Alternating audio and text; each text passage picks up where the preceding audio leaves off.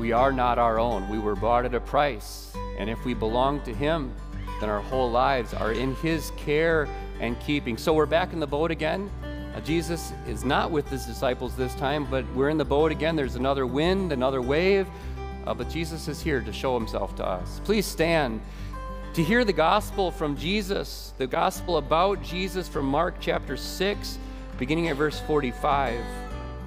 This is right after, Mark uses the word immediately, right after the feeding of the 5,000. Immediately, Jesus made his disciples get into the boat and go on ahead of him to Bethsaida while he dismissed the crowd. After leaving them, that's the crowd, he went up on a mountainside to pray. Later that night, the boat was in the middle of the lake, and Jesus, was alone on land. He saw the disciples straining at the oars because the wind was against them. Shortly before dawn, he went out to them, walking on the lake. He was about to pass by them, but when they saw him walking on the lake, they thought he was a ghost. They cried out because they all saw him and were terrified. Immediately he spoke to them and said, "Take courage, it is I. Don't be afraid." Then he climbed into the boat with them, and the wind died down. They were completely amazed, for they had not understood about the loaves. Their hearts were hardened. When they had crossed over, they landed at Gennesaret and anchored there. As soon as they got out of the boat, people recognized Jesus. They ran throughout the whole region and carried the sick on mats to wherever they heard he was. And wherever he went, into villages, towns, or countryside, they placed the sick in the marketplaces. They begged him to let them touch even the edge of his cloak, and all who touched it were healed. This is the gospel of the Lord. Thanks be to God. You may be seated. Would you pray with me? Lord Jesus Christ, calm our hearts with the strong voice of your gospel. Calm our hearts with the calm voice that you spoke to your disciples. Speak those same words to us. Be strong, be courageous, do not be afraid. It's me. And so, Lord, let your comfort come to your people through my voice and through their hearing. Let my speaking and their hearing be pleasing in your sight, God, because you alone are our rock and our Redeemer. In Jesus' name we pray. Amen. So, here we are again. We're in a boat, in a lake, with wind and the waves. Just put this in context for you, after Jesus had gotten away with his disciples, after he taught the people all day, after the feeding of the 5,000, Jesus made his disciples get into a boat. I don't want you to miss it, how strongly Jesus commanded almost his disciples to go. He sent them into the boat to go to the other side of the lake. And here we are again. The disciples are in a boat. The winds are in the sails. The waves are at the boats. Except this time, Jesus is on a mountainside. He's doing for himself what he had wanted his disciples to do for themselves the day before. Remember, he said, "Come away with me by yourselves and get some rest." But there was the crowd. It was Jesus' turn. After a day of teaching, after a day of feeding, Jesus himself got up on a mountainside to pray, and his disciples were in the middle of the lake. Maybe not a storm this time, but just wind and waves blowing against the boat. But either way, here we are again, in a boat, in a lake, with winds in the sails and waves beating against the boat. Here we are again. Or maybe in your case, you might say to yourselves when this sort of thing happens again, here we go again. You know how that goes in our regular lives, at least in my case. You get through a season of suffering, a moment of suffering or trial or tribulation, and you know that the Lord wants to teach you something through it. He always designs in all of our troubles and trials, he always designs to refine our faith and to teach us something. And it's Matthew who talks about Peter walking on water, but if you compare the first storm and the second storm, Peter's grown in faith.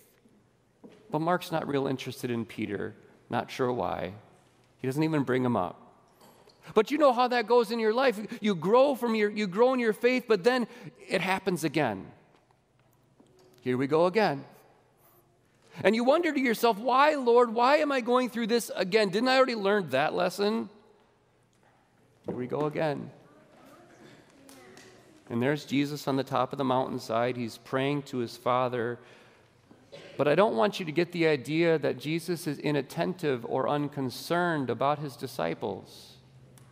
He's up there praying, and we're left to wonder, what is Jesus praying about? And if you permit a little bit of imagination that just tries to understand what's going on here, it's Jesus praying for strength, but Jesus also likely praying for his disciples. It's intercession. But he's not just praying, he's also seeing his disciples. It's the middle of the night. It's probably past the middle of the night, somewhere between 3 o'clock and 6 o'clock in the morning. They've been working against the wind and the waves all night. Jesus is on the mountainside praying all night, and he sees them. So much comfort there, isn't it? Jesus is not like a false god who has eyes but cannot see, who has ears and cannot hear, who has hands but cannot help. Our Savior, Jesus, has eyes to see, and ears to hear cries, and hands to help, and even feet to walk on water. Right? Here's our Savior, Jesus, who sees his disciples, and then he goes out to them on the water, defying all the laws of gravity, but is not he who made the laws, so that he can defy them and rule over them. Treading upon the seas as the Lord of the seas, walking out to his disciples, and then he does something weird. He's about to pass by. I don't think the NIV quite grasps. They're trying to make sense of that. I think everybody reads that verse and says, what is going on right now? Why is Jesus about to pass by? But I think it's even stronger than he was about to do it, like there were two ships passing in the night. A more literal translation would be, he wanted to pass by. It was his desire and intention to pass them by. What's even stranger is that the disciples saw him, and they didn't know who it was. It's a ghost, it's a phantom, it's an apparition. What is this on the water? They should have known, right? They should have known who it was that was passing by in front of them. They had seen so much from Jesus. Have we not seen the same things from Jesus? They had no reason to be afraid, and yet they went to pieces. We have no reason to be afraid, and yet we go to pieces. Let's just go through this real quick, just to remember these things. Here's the second fill-in, there is no reason to fear.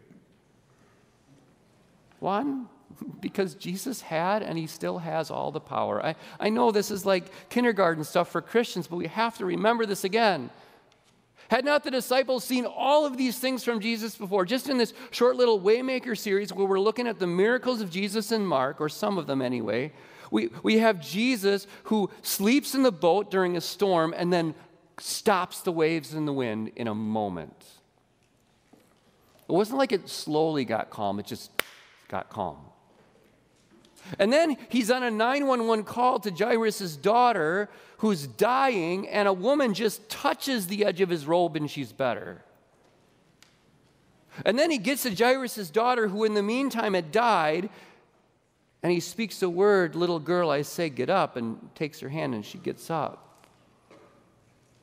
And then Jesus takes 5 loaves of bread and he multiplies by dividing. Figure that math out for me.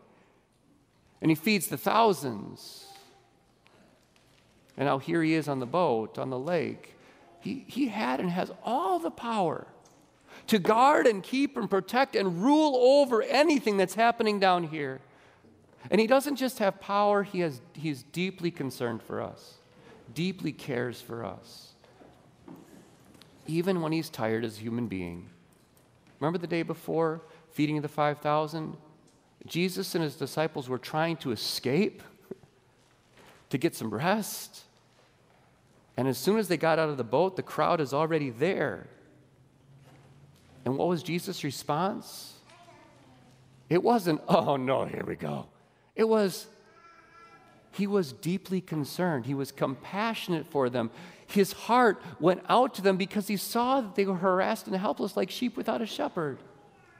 And he taught them, and he fed them, and he cared for them. And there's so many other examples. This word, whenever you see compassionate, whenever Jesus was compassionate in the scriptures, it means his heart turns over inside of him. It's not just a caring action. It's a deep, concerned, compassionate feeling for people, even for you. And what is all of this power and this concern? It's all about Jesus. What was he saying? The kingdom of God is near. It is at hand. When we think about the kingdom of God, there's one primary thing I want you to think about. Pastor Krieger said this earlier on. The kingdom of God is the gospel coming to people and bring them under the rule of God. It's about people's hearts being ruled by Jesus, coming into his kingdom to live under him, as we say, in righteousness and purity forever. But on a less important note, I'm not going to say less important because it's equally important. When Jesus is coming with his kingdom, it is also to restore all creation, all things to the way it was supposed to be, the way it was, and the way it will yet be. Think about this. You know the answers to this. Why is there sickness? Sin and its curse. See if you can get the refrain. Why is there hunger? Sin and its curse. Why are there natural disasters? Sin and its curse. I think you get the idea, right? Why do we carry guilt? Sin and its curse. And I'm not trying to be flippant about this, but everything comes back to sin and its curse. And so in these miracles, what is Jesus doing?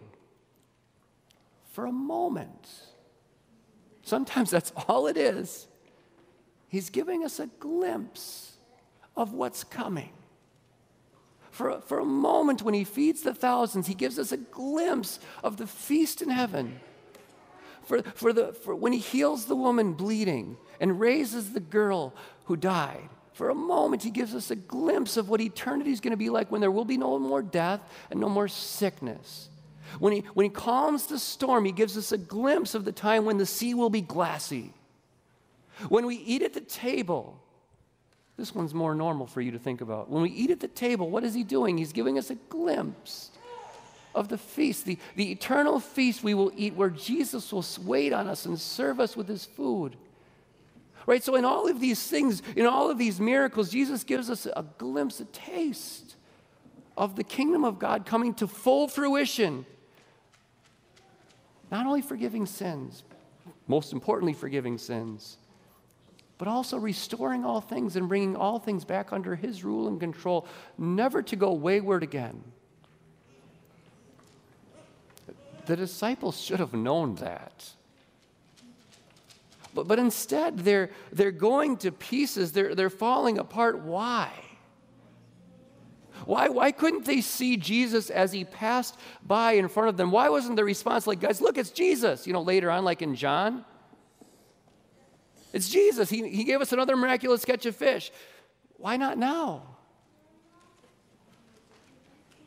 Why do we have so much trouble sometimes seeing Jesus at work in our lives?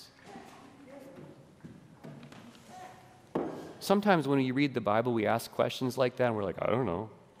We can throw some guesses out there. I don't really know, though. I'm just going to guess. But Mark actually gives us a little bit of insight into why the disciples didn't. I want you to pay attention to what he says at the very conclusion of this account.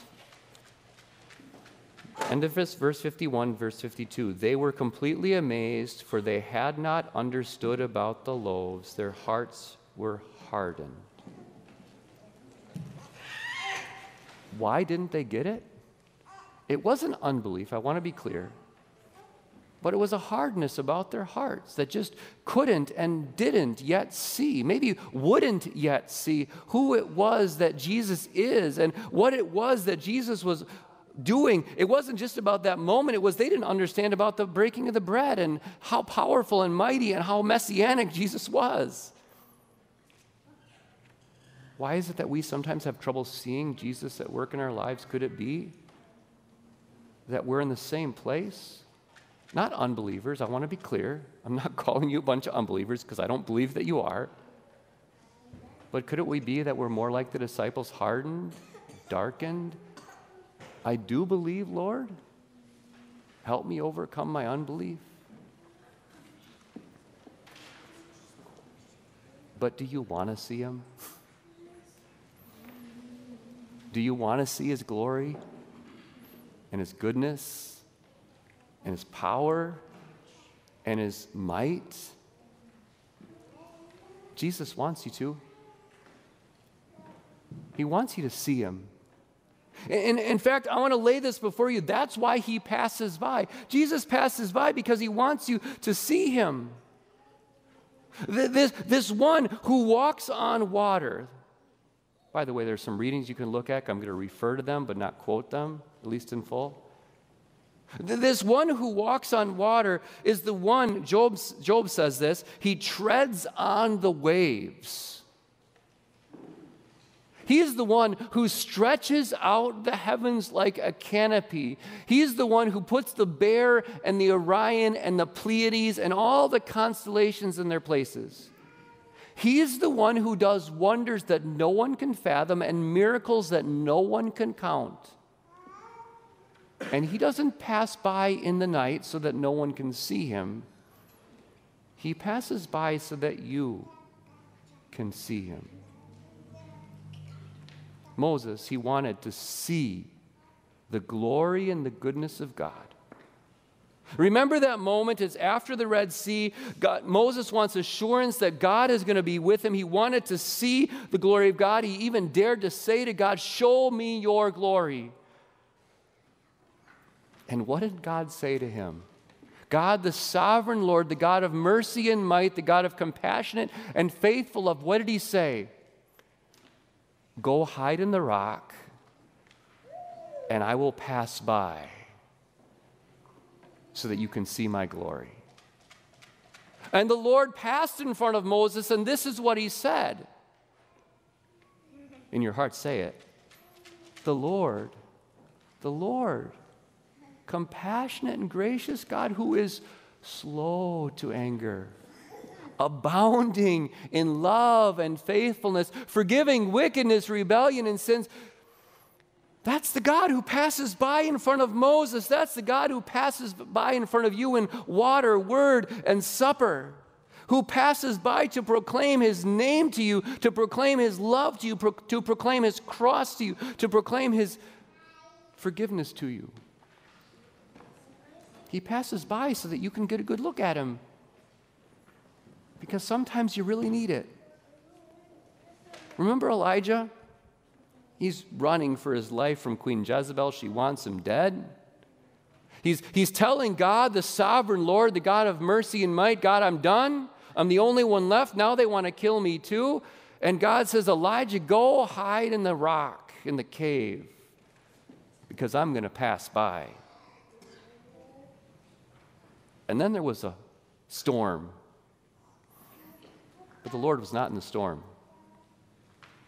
And then there was an earthquake, but the Lord was not in the earthquake. But then there was a fire, and the Lord was not in the fire. But then there was a gentle whisper. And the Lord was in the whisper. And Elijah went out to hear what the Lord had to say. So the Lord passed by Elijah so that he could see. And how do we see? We see by hearing. See, our Savior passes by every Sunday in word and sacrament so you can see him. The Lord passes by every time you open his word so that you can see him. The Lord even passes by through the body of Christ, your brothers and sisters who come alongside of you in your troubles, to encourage you and to bring the word to you. See, the Lord always passes by so that you can see him and know him and believe in him. See, here we are again. Right? Here we are again. We're in a boat, in a lake, the wind and the waves. And if you're not in that moment now, maybe this sermon isn't for today, maybe it's for tomorrow or the next day. Because if you're not in a storm right now, I can guarantee you will be, because that's just life in this world until glory. We get glimpses of glory, but they never last. We always come down from the mountain. And when that day comes, you're going to say, here we go again. And remember this, when that day comes, look over the side of your boat, look out and see it's Jesus passing by. And this is what he says. Buck up. Take courage. That's why I put that in the email, because it's this idea of being courageous because of who he is. Take courage. Don't be afraid. It's me, Jesus. The one who stretched out the canopy of the heavens, the one who put the stars in their places, the one who treads on the seas as if it were firm, dry ground, the one who died on a cross. The one who conquered the gates of the grave, the one who ascended far above all things and now sits in power, the one who's coming back to take you to be with him in all glory, the one who in the end will restore and renew all things, and the one who will make all things new. Look over the side of your boat and see Jesus, your Savior, your King, your friend. You've seen him now. Don't be afraid. Buck up. Be courageous. It's Jesus. And he passes by in front of you so that you can get a good look at him. Amen? Amen. Now the God of peace grant you peace at all times and in every way. The Lord be with you. Amen.